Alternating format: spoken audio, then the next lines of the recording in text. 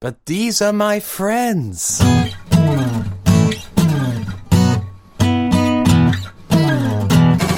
Hello, welcome to the Weekly Song Podcast. This is episode 120. I'm Roger. I'm drinking a cup of coffee. And this is the show where we write a song in the space of a week and talk about how we wrote them. Hello, Declan. Hello. How's it going? It's going good. We are recording in the evening for the first time, and I feel more tired than when we record in the morning. Why is that? Why is that a thing? Because you've had a long day. Of doing absolutely sweet FA. Sweet Fanny Adams. I like these evening records. So do I, but I feel that I'm in a very different headspace to where I normally am, and it's that, like, something is slightly different, so therefore it is, like, making me nervous, but a good kind of nervous, but it could very easily turn into a bad kind of nervous. I'm just a nervous fellow by nature. I don't know if any of the listeners have noticed by now. That would be a really good name for a rap group if you ever started one, Nervous by Nature. I'll consider it. It wasn't an area of music I was inclined to head towards, but, like, now that I've got a name, I think I'll go and get the best of the Bristol rap scene, and I'm there as well. That sounds like an awesome idea. You can rap. No, I cannot. You have heard me. You know this to be a lie. Yeah, one of our dirty secrets is on the way back from open mic nights and stuff, back when we lived in Cornwall, we would listen and we had the privacy of a car. Yeah, a car, and no one else for miles around. Driving along, we'd have hip-hop beats playing, and we would take turns freestyling over it. Not because, I want to say this, not because we took ourselves seriously as, like, we're rappers. It was just, like, it was fun. It was fun. And no one, if you ever invent a time machine, please do not go back and find us in those weird moments, because it was not much fun for anyone but us to listen to. Good thing, though, is, like, even if someone went back in time, I don't think they could, like, they could kind of watch the car go by. I guess they could, like, hide in the back seat of the car. Depends if they were invisible and they had really strong fingers so they could just hold on to the outside. People who travel back in time tend to have really strong fingers. You need them to hold on to whichever time machine is throwing you about the place. Yeah, exactly. Like, I don't think I've seen a sci-fi film in which, like, either a spaceship or a time machine or a transporter or whatever it is does not operate without some version of fluctuation or throws you about the place. Like there is no Rolls Royce of spacecraft. No, they're not comfortable vehicles, are they? Like, it's standard, like, practice for, like, whoever designs all the spaceships in all the universes to make them have really bad suspension, space suspension, so that, like, they just throw their occupants from one side to the other, and it's hilarious, and I love it. Exactly. Those engineers, they're just laughing it up while the, I was about to say astronauts. They're not really astronauts, are they? Cosmonauts? Well, no, they would be astronauts, because they, out in space.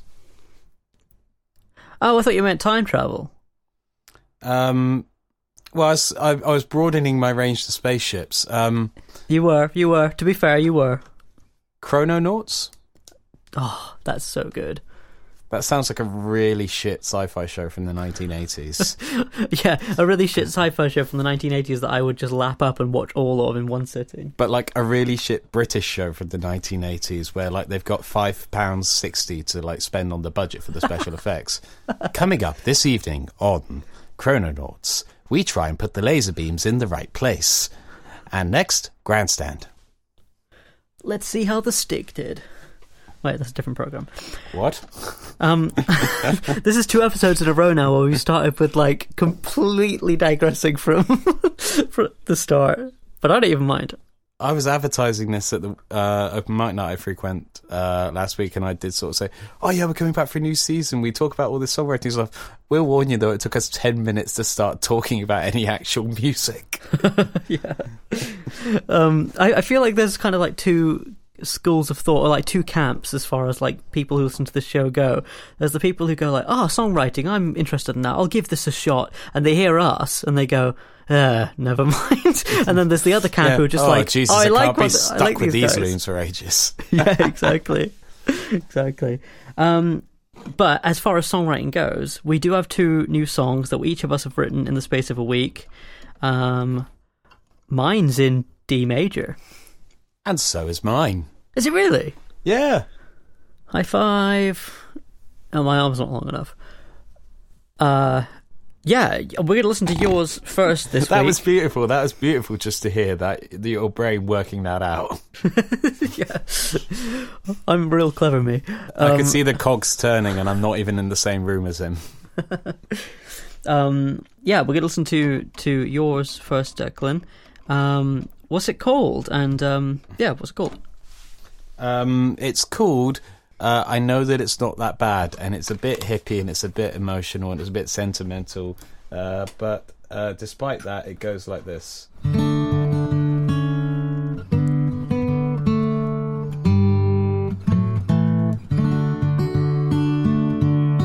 When I hit my bed, when I start to retreat back into my head, be sad. I will not curse, I'm running away. I will not regret that on things that I say. I will not decide, I'd rather have stayed. I know that it's not that bad. When I lie and rest, when of extra hours I'm only possessed, I will not make plans to stay on my own and locked out of sight, to bury myself away from the light, to go to bed now and lose all my nights. I know that it's not that bad. The burden of stress passes like clouds. Moment of sadness is surely allowed. It's poison sustained for too long. And when I get old, when all that is now is just stories told, I will not regret. Oh no, I did all I could try. Where I will be is where we will provide. And a memory is better than a moment denied. I know that it's not that bad. No person's done all that's under the sun. As one story ends yet another's begun. Be the best writer you can. And when I am gone, when I am outlived by the words of this song, oh, I will not care for anger and worry and hatred and doubt. It's better to sing than is ever to shout. And what I put in, I know I got out. I know that it's not that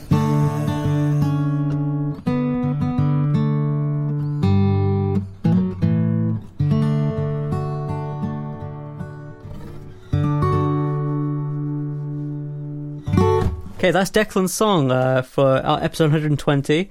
I know that it's not that bad, and it's lovely. It's a great song. So far, your run's just been solid. I love it. All 2 of them have passed the level of acceptable. I am so proud. 1 out of 1. 1 out of 1. 2 out of 2. No, it's just lovely. I mean, I think it's simple and understated and emotional and, you know, everything that a good sort of acoustic ballad should be. So, and everything that you would not expect to come from my pen.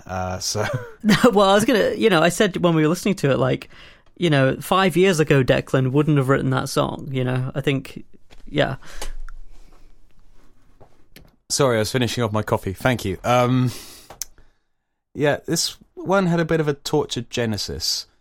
Not like emotionally tortured or anything, or like not even physically tortured. I'm fine.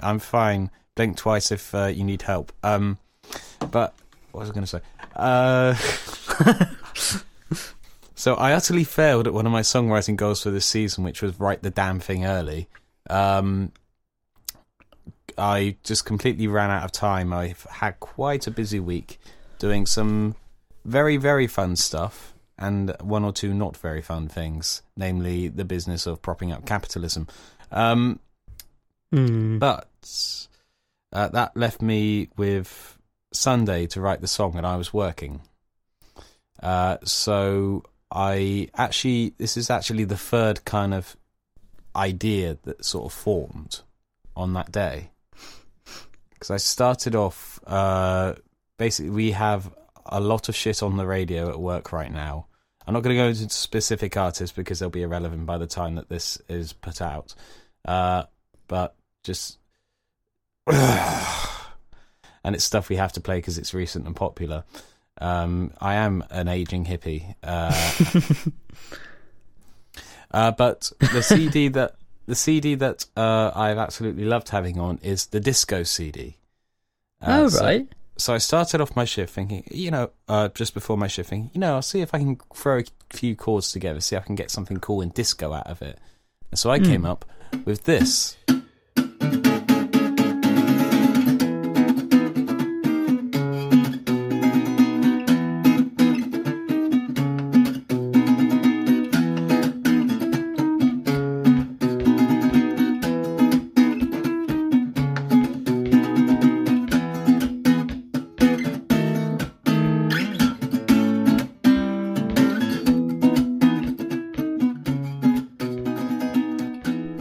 I had quite a stressful morning, and it was an extremely busy Sunday, and we had a lot to do, and weren't necessarily that many of us in. As well as you have, particularly on weekends, a load of the, shall we say, less mentally capable customers coming in. Okay. And obviously, the fact that they're stressing you out is not their fault, but you can't help but feel angry or like wound up. Yeah, you resent them to some extent. Yes, and your conscious mind is going like, you idiot. Why are you getting this angry about something that they cannot help? And it's only a small interaction in your day, but then the emotional side of your brain takes over and it's just like, yeah, but I want to be mad though. So I ended up with a second idea, which was much different from the first. It was kind of like based around one chord, diminishing the fifth in that chord, and then doing a load of bends and things, and it sounded something like this.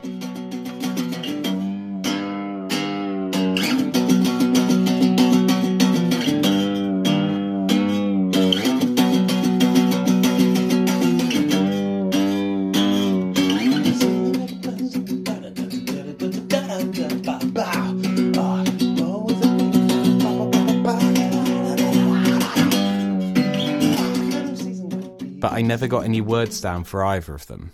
I did kind of get a bit of a tune for the second one, but it was going to be this very stream of consciousness, like not stuck to a tune, but like flowing up and down on the emphasis of the words.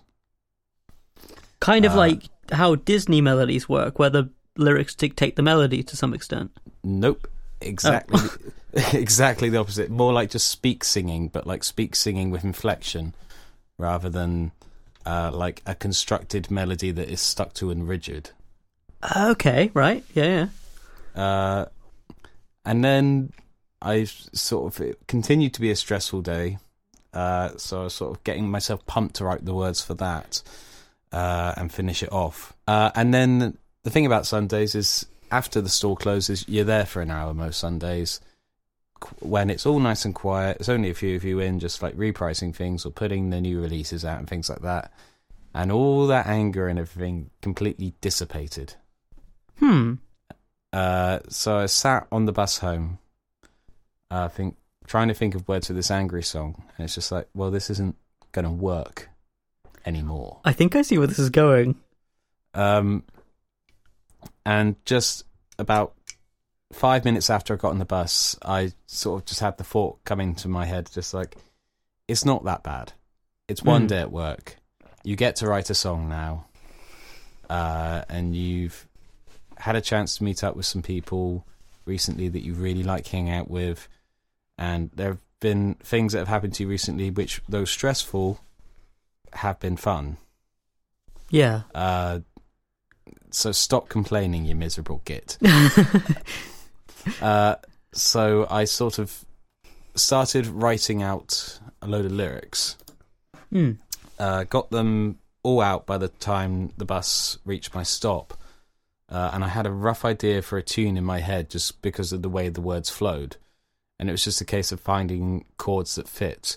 So it's maybe not my most musically adventurous song.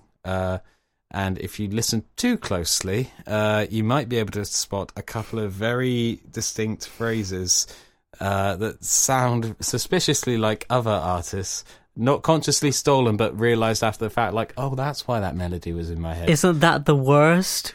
I know. When you finish the song and you go, I quite like the song, and you go, oh no, I've taken... Yeah. It sounds like Bananarama. Why have I done this to myself? Can you reveal, like, the bits and what they're, similar to, or no?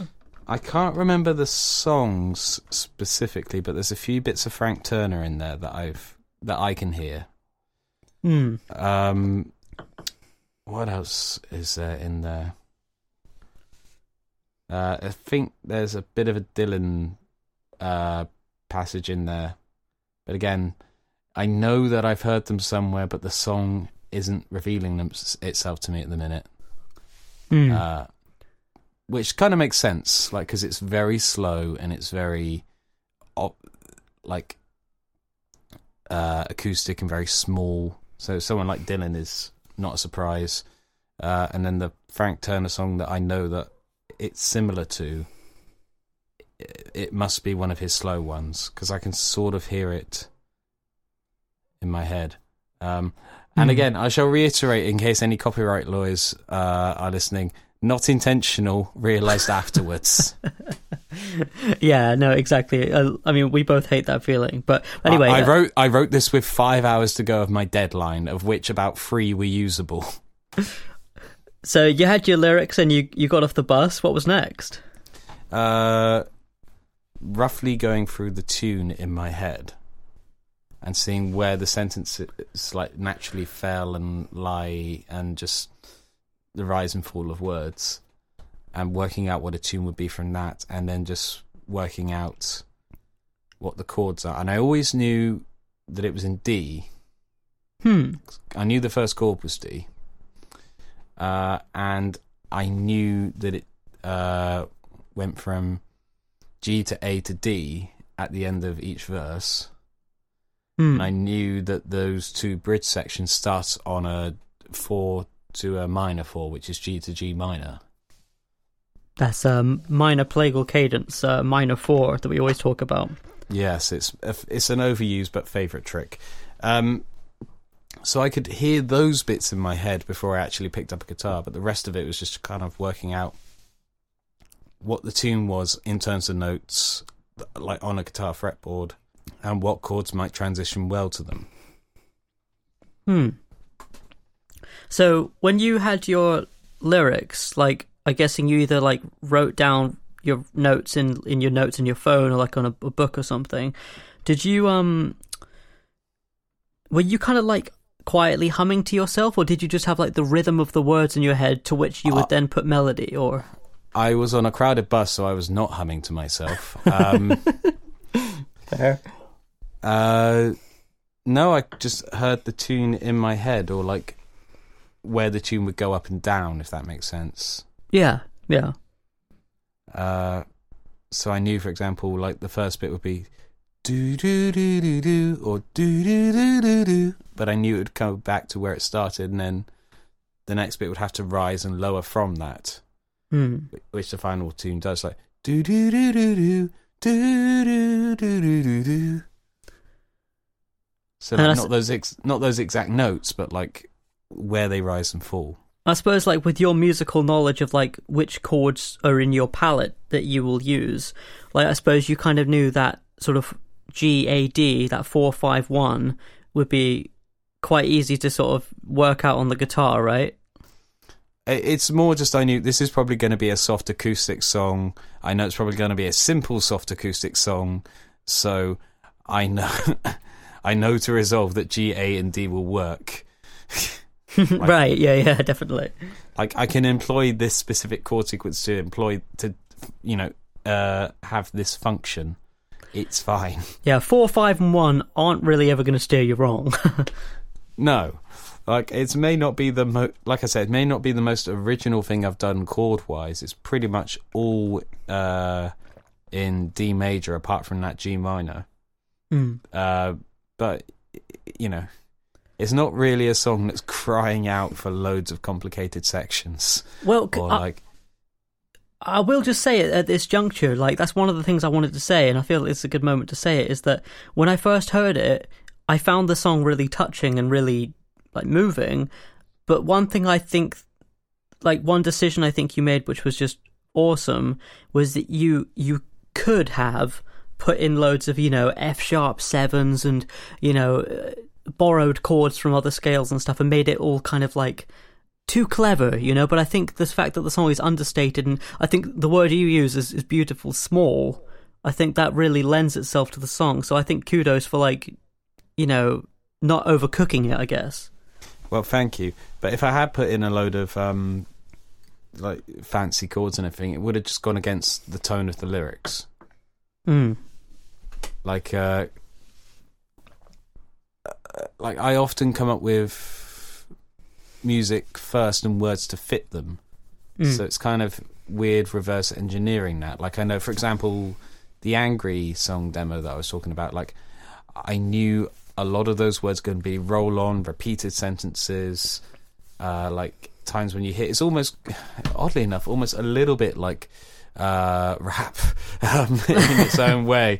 Not rap. I will. Nervous by nature. I am not a rapper. Album coming soon. But like a load of the rhythmic tricks, like deployed within rap. But then put over, which just basically a B. With the flat 5 and a load of bends. But it's kind of like, I don't do songs this way around often, but it's interesting that it worked quite well on this one, and that my normal method like informs the tone of the words, whereas this time the words inform the tone of the chords and the music and the tune. That is interesting. I think, you and I, both of us, we don't tend to do it that way round often. So I'm always interested as to how that works, because it still seems like a foreign idea to me, but it worked really well here. Because you could do like an angry set of lyrics and try and do it ironically, but it just wouldn't be as nice. Like, you can fuck yourself off. You can go and jump into a deep lake. Or something like that. Yeah. It just... like, unless you're going for like comedy, that kind of dissonance between the words and the music doesn't really fit. This coming from a person who likes saying like the way you do angry songs is you make a happy song and you change the lyrics, but I feel in that approach there's always like this energy driving the whole thing. It's difficult to do an angry like acoustic song, an angry slow song. Yeah, absolutely. There's one which comes to mind, which I'll have to send you later because it's really good. It's Aaron Freeman. He's one half of Ween, and he did this song called what's it called? Insert here. I'll send you a clip. Yeah, I'm done with the brown. We in the bathroom. Let's be super cool. You got a little bit left. What a special thing. I'm your trophy boy. Get the fuck out my face. 'Cause you will go home satisfied. And I'll be blacked out for the night. The thing I tend to find with angry slow songs is more often than not, they're not necessarily angry. They're resigned. And I think a lot of this is to do with the tone of vocal that you use, because you can do slow songs with a powerful vocal, and that's angry. But just with the tone of voice that this song kind of demands, like if you try to be negative, you sound resigned and like you're giving up, or like the problem, whatever it is not worth fixing. And I guess, like, from the sounds of your Sunday, like, it wouldn't have been organic and emotionally natural for you to write something angry when actually on that bus you were at that moment where you're like, it's not that bad. Like, that sounded like you had a moment of, like, reflection, you know? Yeah, if I'd had, like, another hour to finish the song at lunchtime, I would be here with the angry song. because that's where I was in that moment. But by the time I did actually have a little bit of time to finish everything off, like, that had passed. It also helps that I've been listening to a lot of George Harrison recently and like trying to learn all things must pass. So I was like very much in that Zen hippie, like you know, the burden of stress, it passes like clouds. Yeah, right, yes. Yeah, and a moment's anger is surely allowed, but it's a poison if sustained for too long. So don't do that, my lad. Don't do that. Yeah, it's very much that sort of like Zen, like, yeah, all things must pass. You know, roll with it, sort of thing. Which is kind of how I try to think about negative thoughts and feelings and emotions. It's fine to let it out once in a while, but like in the long term, like unless it has actual repercussion on human life, it's normally not worth getting that worked up about. Like if, say for example, you were upset about how the Star Wars films ended, the most recent set of Star Wars films, like fine, you can get a little bit angry, you can have your jokes and everything, but like to get properly pissed or like properly enraged about it, something so trivial, is just meaningless. I totally agree. It's like you're only ruining your own day at a certain point. Yeah, which is something that I've been meaning to write a song about for ages, is that if I get into a situation like that, my mind, I call it stewing, where it just sort of simmers in its own negative thoughts and it keeps replaying the cycle over and over again. It's just like, no, I am just deliberately winding myself up now. Like I need to go on a nice long walk and forget the fuck about it. I'm laughing because I can relate so much. It's that feeling of like, you have an emotional reaction to something, but there's a part of you that can see the situation with a little bit more distance, and you go, this is ruining my day, and I don't want my day to be ruined by something so small and insignificant. What can I do about this? Yeah. This interaction lasted less than a minute, or like, you know, this problem was beyond anyone's control. There's no use getting angry about it, and it didn't result in like any significant like harm to anyone.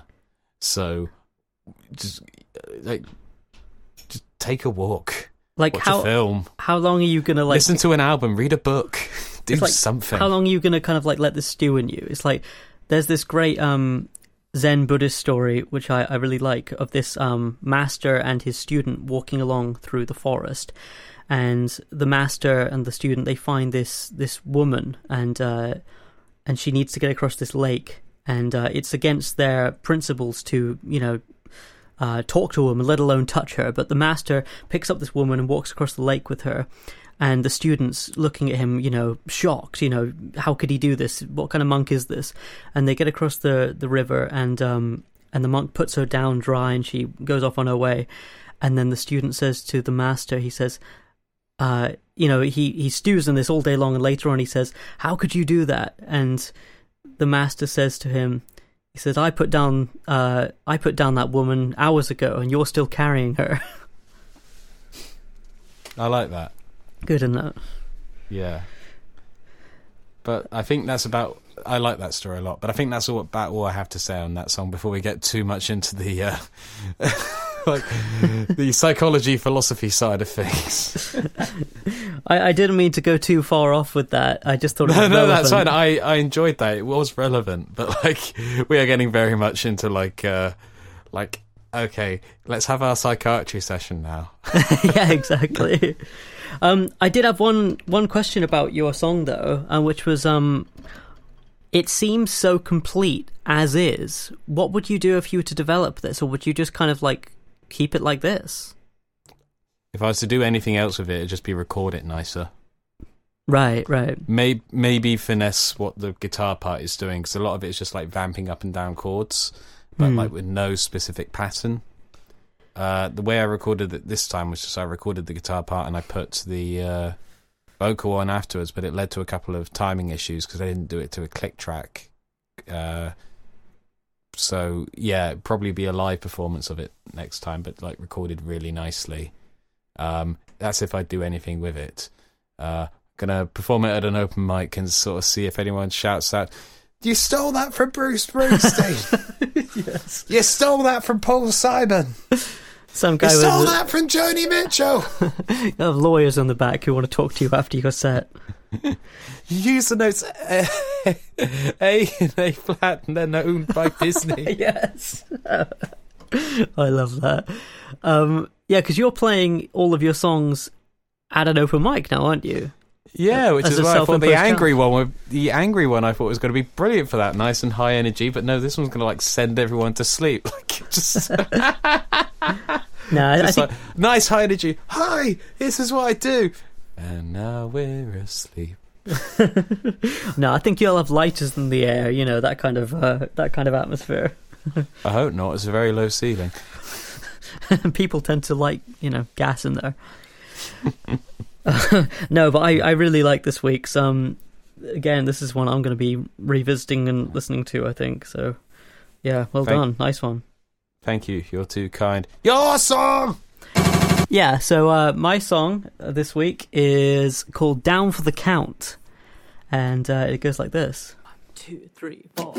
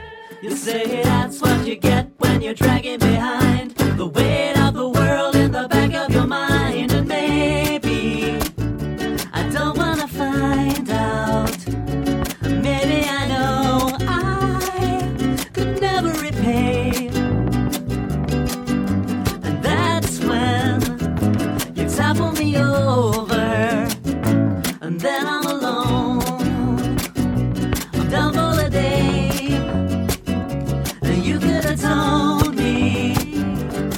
Well, I guess just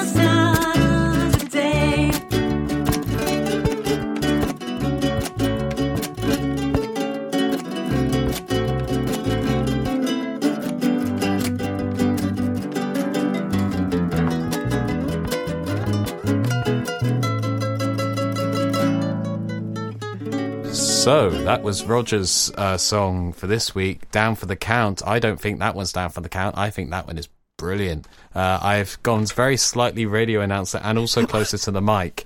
But you're listening to K-Rock HFM. You're listening to the Weekly Song Podcast.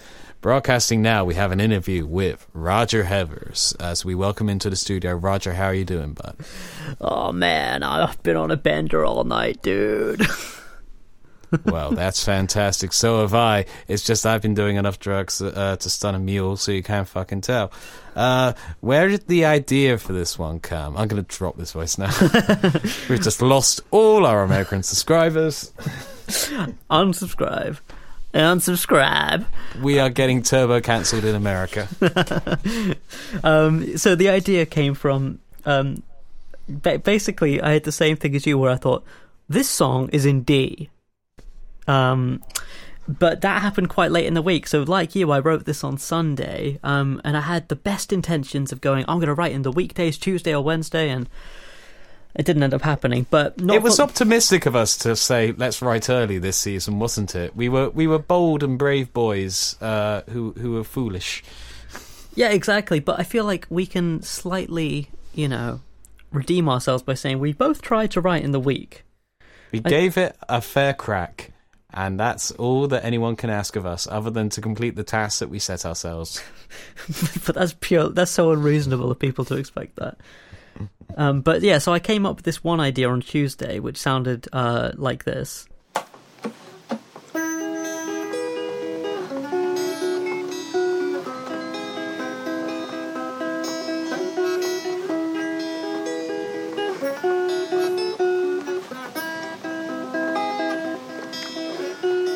Perhaps I'm losing touch. Holy shit, that was amazing. Why didn't you follow that? Like you could be world famous by now. You could be number one in the charts. You could own a small country if you release this song. Said Declan, definitely having heard the song and not. Well, if that's your interpolation of Little Miss Muffet or something. Yeah. But I'm gonna look like such an idiot. But I mean, like with that little clip that I came up with on Tuesday, I did try and develop it because I liked the riff, but it was just a riff. It's like, did you ever get that where it reminds me of that thing where John Lennon said to George Harrison, my main tip for you is when you write a song, finish it, because otherwise it'll be difficult to come back to. I left it, I've definitely found this to be true. Sadly, writing songs piecemeal is kind of essential when you're also working. But no, fair. No, it was kind of my problem too, actually. But so anyway, I've been trying this thing as well recently, where I'll write for 20 minutes. I've literally been setting a timer for the past couple of weeks when I write for 20 minutes, and if I don't come up with anything of real substance of that time, I'll just drop it and I'll come back, the next day. And I tried this with that little riff, and I just couldn't get anything. So I thought, I'll take a couple of days off. And then on Sunday, I sat down with the guitar, and I sat down with this tiny little blue nylon guitar I've got. It's not even half size; it's smaller than that, but it actually plays really nicely. And it's blue. It's blue and sparkly. And it's sparkly. It's blue sparkly. It's so holy shit! I need this. I have actually seen this guitar. I am playing up my reaction from the microphone, but it's blue and sparkly. Yeah, like David Bowie. I think it was £5. It was so cheap. You're a frugal David Bowie. Episode title. Yes, absolutely. So the song has 3 sections, and the first section I came up with was one of those lovely things where you sit down with a guitar, and one of the first things you play, you go, that is something. That's the beginning that's some seed of an idea. And the beginning was this. It was B minor, F sharp 7, G, E minor, A, which sounded like this when I played it.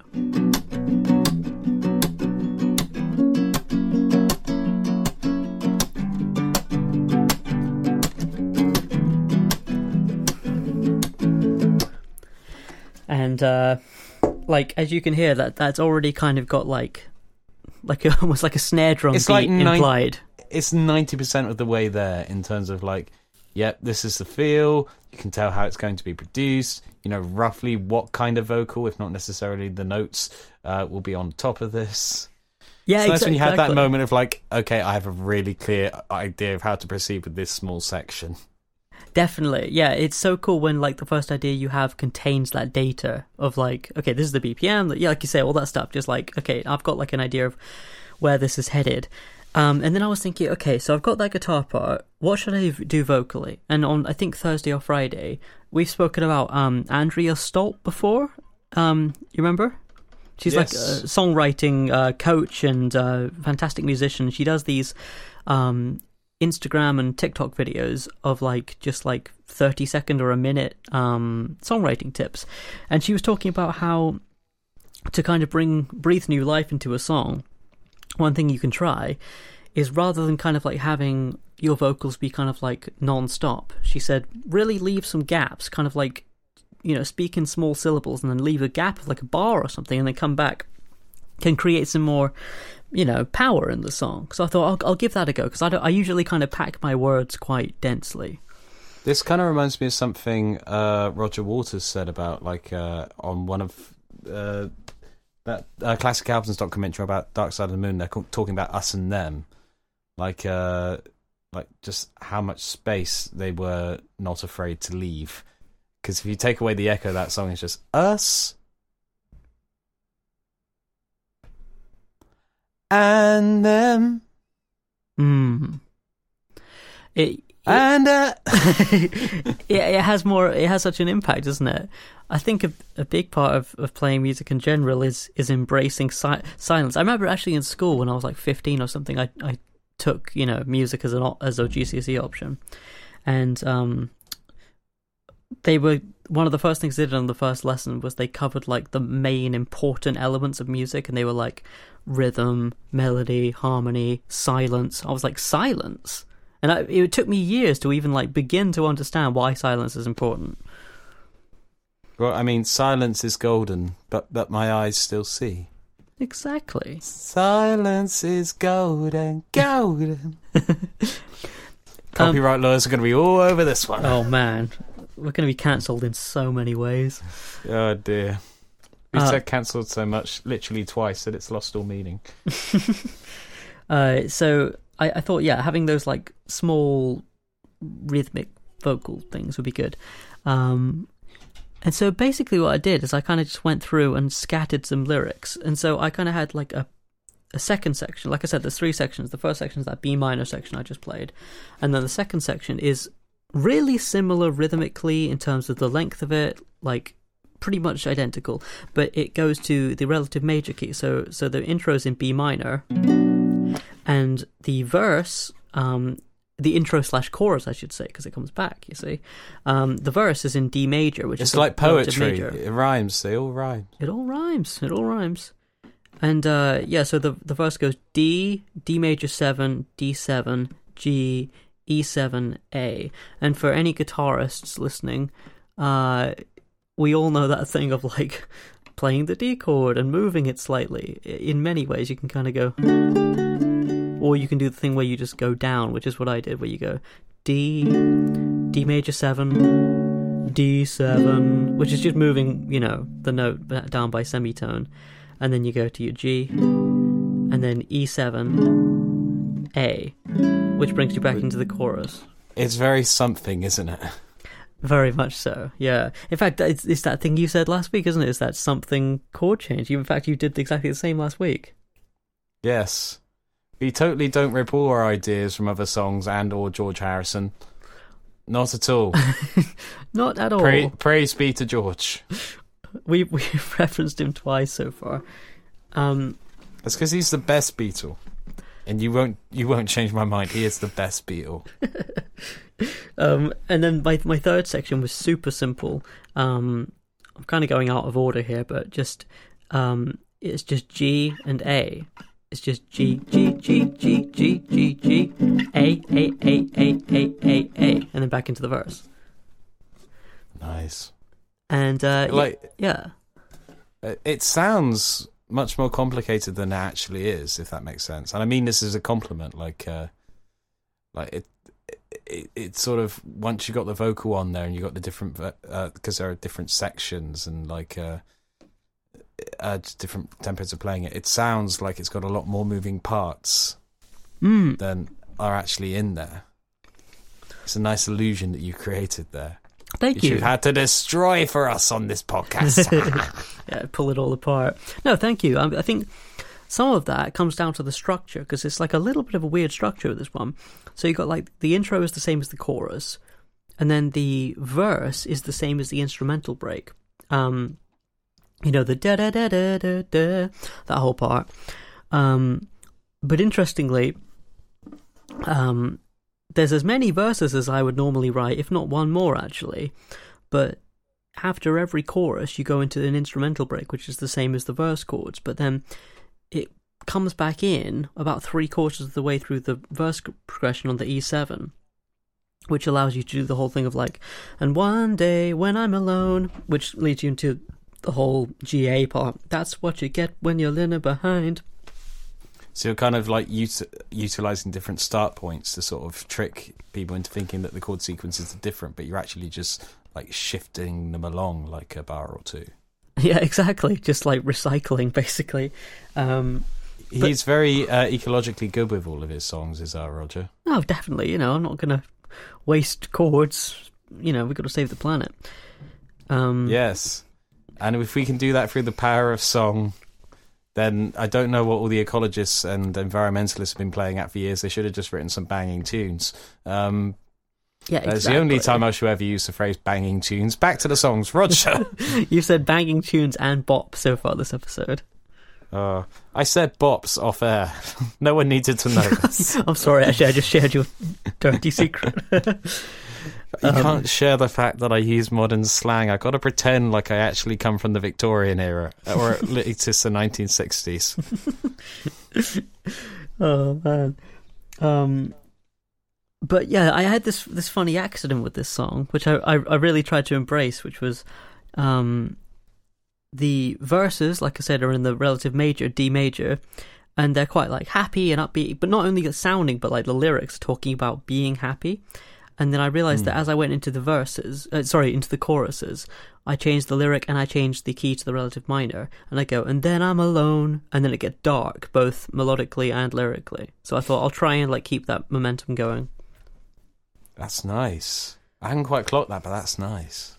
I mean, because the tonal shift and the emotional shift happen at the same moment, rather than one like foreshadowing t'other.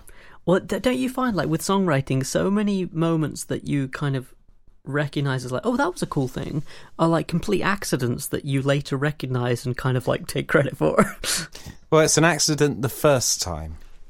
Once you've worked out you can do it, you can then apply it more discreetly, shall we say, or more, like, controlled. But, like, there's a joyous fun to discovering a trick the first time and going, like, ooh... Let's see how far I can push this. Absolutely. Yeah, it reminds me of that thing of like, the more you practice the art, the more the art reveals itself to you. And it's like that with songwriting. You go, oh my god, what was that chord? I'm using that forever now. And you start hearing it in other songs as well. It's just like, why has this always been here? I thought I'd made some important discovery, but quite clearly I have not. I won't be doing with it. Songwriting's so cool like that, because it's like, it completely takes away the big-headedness or like ego of a craft. You know what I mean? Because like, you go, oh, I wrote this song with this cool change, and then like you said, you discover that like, oh shit, I'm hearing it in like Beatles songs now, I'm hearing it in Todd Rundgren songs, ABBA songs, whatever it is, and you go, none of us came up with these changes really, it's just that we discovered them. So it's like, you can't take credit for anything, which I think is a really nice thing. They're artifacts of a system that we arbitrarily agreed that we were all going to use. So they've kind of, as soon as we all agreed that, they've always existed. It's just the fact that people come to them in different ways. Absolutely, yeah. I mean, we're all just using the same 12 notes in Western music anyway. And even then, they're a bit of a fudge. Yeah, exactly. But with that sort of like emotional and tonal shift, I thought I'd sort of embrace that and make it what the song was about. And what the song is essentially about is It's funny how we kind of are in sync with these things sometimes. The song's basically about, you know, strolling along through your day and being in a fine mood, you know, the birds are singing and everything, and you're feeling good, and then someone says something to you, and it topples your emotional apple cart, and you're pissed off for the rest of the day. And Topples your emotional apple cart might be a good title. Yes. Well, we got a few options now, but like, It's just that feeling of like, yeah, just like being annoyed, but being saddened and annoyed that you are annoyed by such a small and insignificant thing. And so also the thing of like, I was having such a nice day, why couldn't we have continued doing that? Exactly, yeah, and you just kind of the gear shift happens, and then you're off. And so that's kind of like, it's all in the first verse, really. It's like, you know, at one time I could be open, as calm as an ocean, as bright as a day, and then a light breeze can topple me over, and then I'm alone, you know, and taken away. I'm an island, and all these different things, and it's that feeling. And it's funny, actually, the recording of the demo itself was a fantastic example of this, because I was pleased with the song. I had the, like, you know, the dictaphone demo from the night before, you know, just kind of recording the rough, you know, chords and lyrics of the song. And then I sat down to record it, and I really got into it, you know. I was recording for like sort of half an hour, 45 minutes, then I was kind of done with the core tracks, and then I started doing the harmonies, and I was kind of really going for it, you know. And it's just the middle of the day, and I got a knock on the door, and somebody said, you know, can you keep it down? You know, it's been going on quite a while, which is a fair comment. And that comment, because I was in my stride, you know, completely knocked over my emotional apple cart, so to speak. And like, the experience of recording the song is basically what the song's about. And it's like, that stuff shouldn't get to us so much, but it does. Yeah, I suppose it's because of that thing, like particularly when it becomes involved with like whatever creative craft that you do. Someone says, could you stop this please, even if it's for a completely reasonable reason, because you're creating something, or like to perform in any capacity is sort of reveal at least a little bit of yourself emotionally, that you suddenly think, well, hang on, I opened myself up here to sort of like do this thing, and you've told me no. Like, could you maybe not be quite so hurtful in the metaphysical implications of what you're asking me to do, please? Yes, exactly. Have you not considered this on a philosophical scale? Yeah. Are you not aware of how much you are like unvibing my zen right now? It's so true, and that you're totally right. That there is a thing to that, especially like, I don't know, have you ever like listened to music loudly or something? Yes, I have. I have listened to music. That is a thing I've done quite a lot. And like you're dancing and singing along, and you're really like getting into it, and then someone goes, "Keep it down," and then in that moment you just kind of like shrivel up a little bit, because you're like, oh my god, not only am I being told that, but they saw me being myself in the most open and vulnerable way. And it's like that with recording too. It's like, I have been seen, I must curl up and hide and not be seen again until the end of time. How long till the heat death of the universe? Yes, exactly.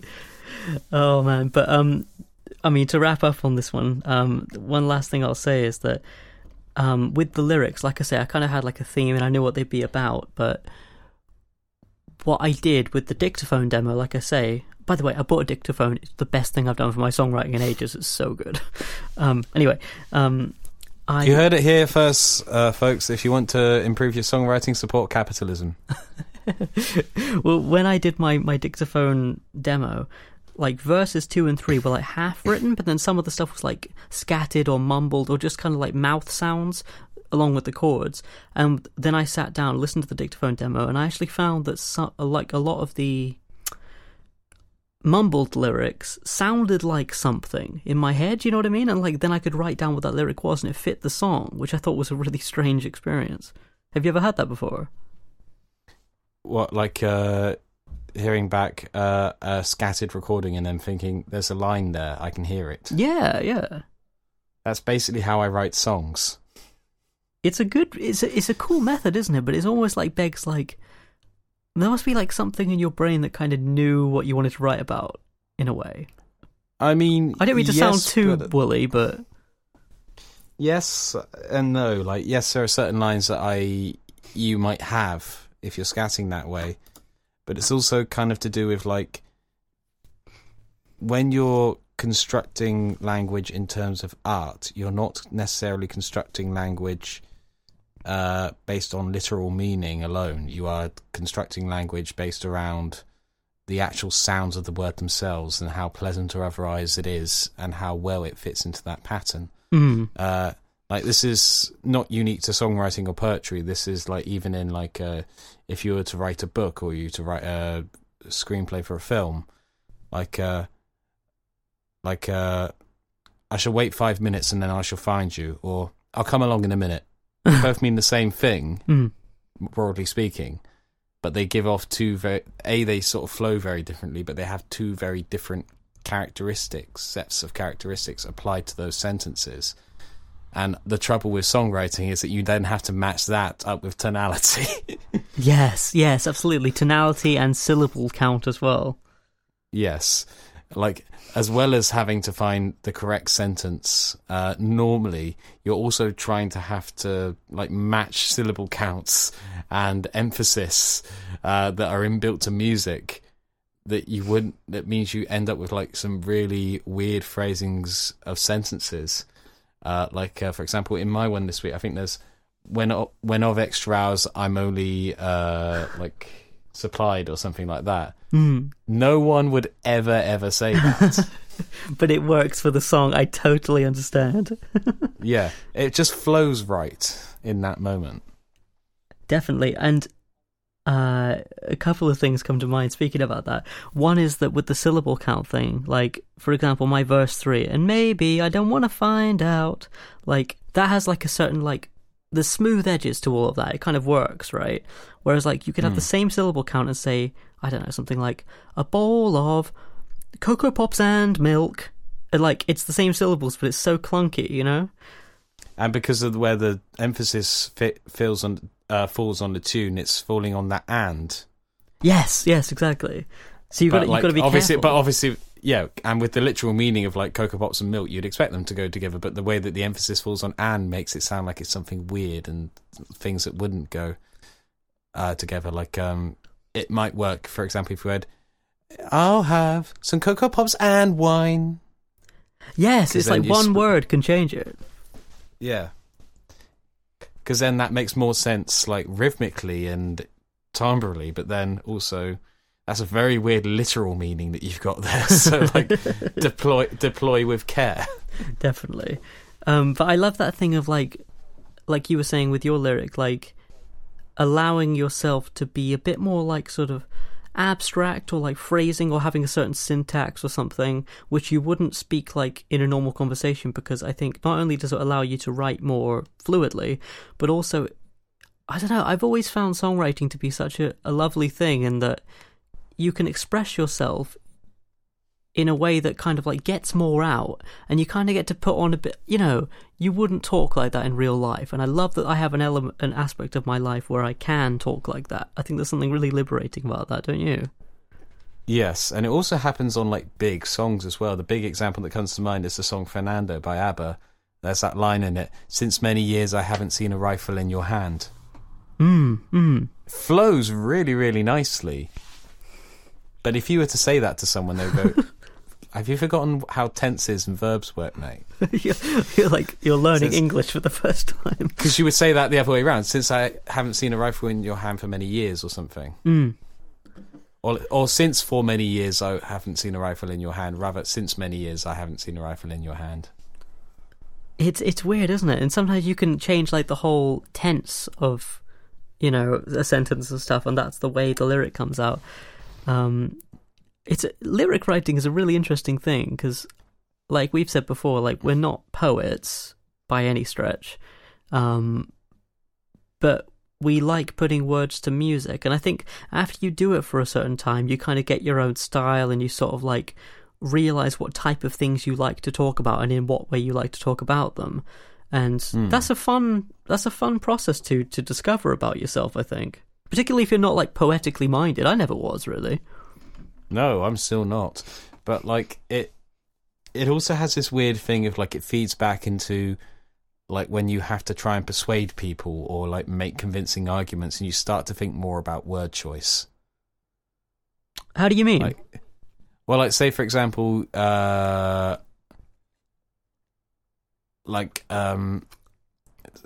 had an example recently. I'm not going to mention names, but like someone was running an event and this other person was like having an argument and causing them a bit of aggro. There was someone around who was sort of essentially going to try and step in and sort of like physically try and help in that situation, despite the fact there was no physical thing going on. So like pulling them aside, I ended up saying something along the lines of, mate, you don't need to do this. That person is all right. They are fine. They know what they're doing. But you could have and that seemed to work, but like you quite easily could have gone like, mate, don't do that. You're just going to fuck things up. Huh. And that's the wrong word choice in that situation, or at least with this particular person. Absolutely. Yeah, it's that slight change.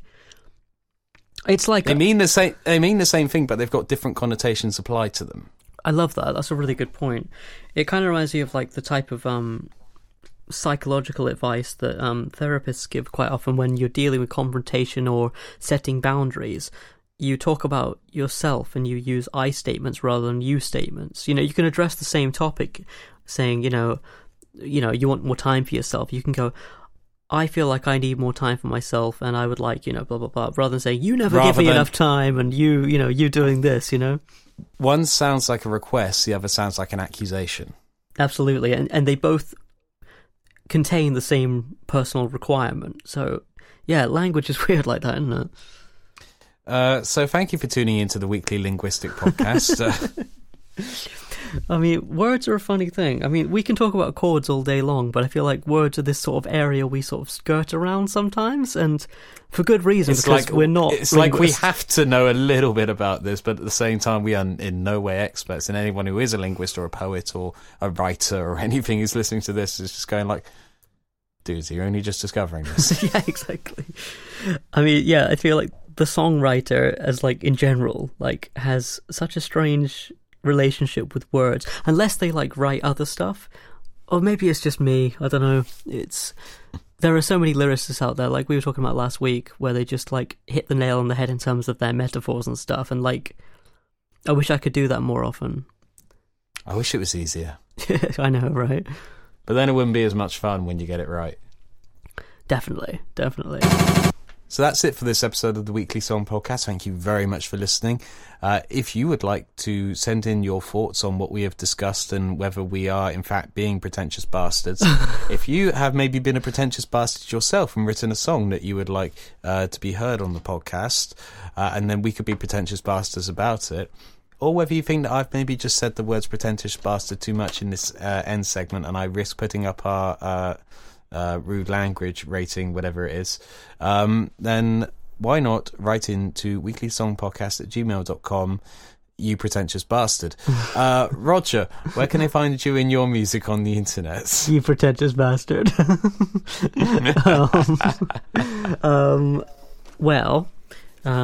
Spotify, Apple Music, all those streaming places. Just search for Roger Heathers. I've got a new EP out called Y2K, so check that out. And it's only about 21 years too late on that one, but we'll let it slide. I only just heard about it. What a headline! He's just watched that Simpsons episode where it all goes wrong. Yeah, we only just got it in Willerton. I wanted to say thanks as well to everyone who's listened to it. Quite a lot of people from who listened to the podcast have messaged me and said they've listened to it and liked it, so thanks a lot. Also Instagram @RogerHeathers if you don't follow me already. That's about it. How about you, Declan? Where can people find you and your music? Nowhere! I joke. I kid. I kid. Well, you get so mad. It's only a game. So you can find my music on Spotify, iTunes, Bandcamp, Deezer,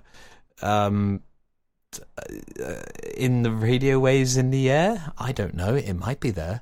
Who knows? You can also find some covers that I have done on YouTube if you search Declan Kitchener Music. And if you search Declan Kitchener Music on Facebook, you'll find my page where I occasionally post one or two things. not many things, but occasionally I post one or two things there. And I am on Instagram as well, at Camborner, Camborner. I once had someone try and tell me there was a U in Camborne. They were wrong. How do I know this? It's because I'm where I'm from. They're dead now. Yes, I had them taken care of. Thank you for helping with the body, by the way, Roger. You were really quite helpful in that. Oh, anytime. Yeah, and sorry you had to stay overnight in the cells. It was worth it. I mean, the 20 quid is on your way, so... I look forward to spending it on penny chews. I'll buy myself a nice capo with that one. Right, we shall be back next week, getting rid of more body. I'm writing more songs, and yes, indeed we will. I don't know why I've gone slightly higher energy, but I have, and this is a state that I now have to live in, this slightly nervous state, up until the time we resume recording next week. So, dear listener, please imagine me in this nervous state for about a week, because you won't be far off the truth. Ta-ra then. Ta-ra.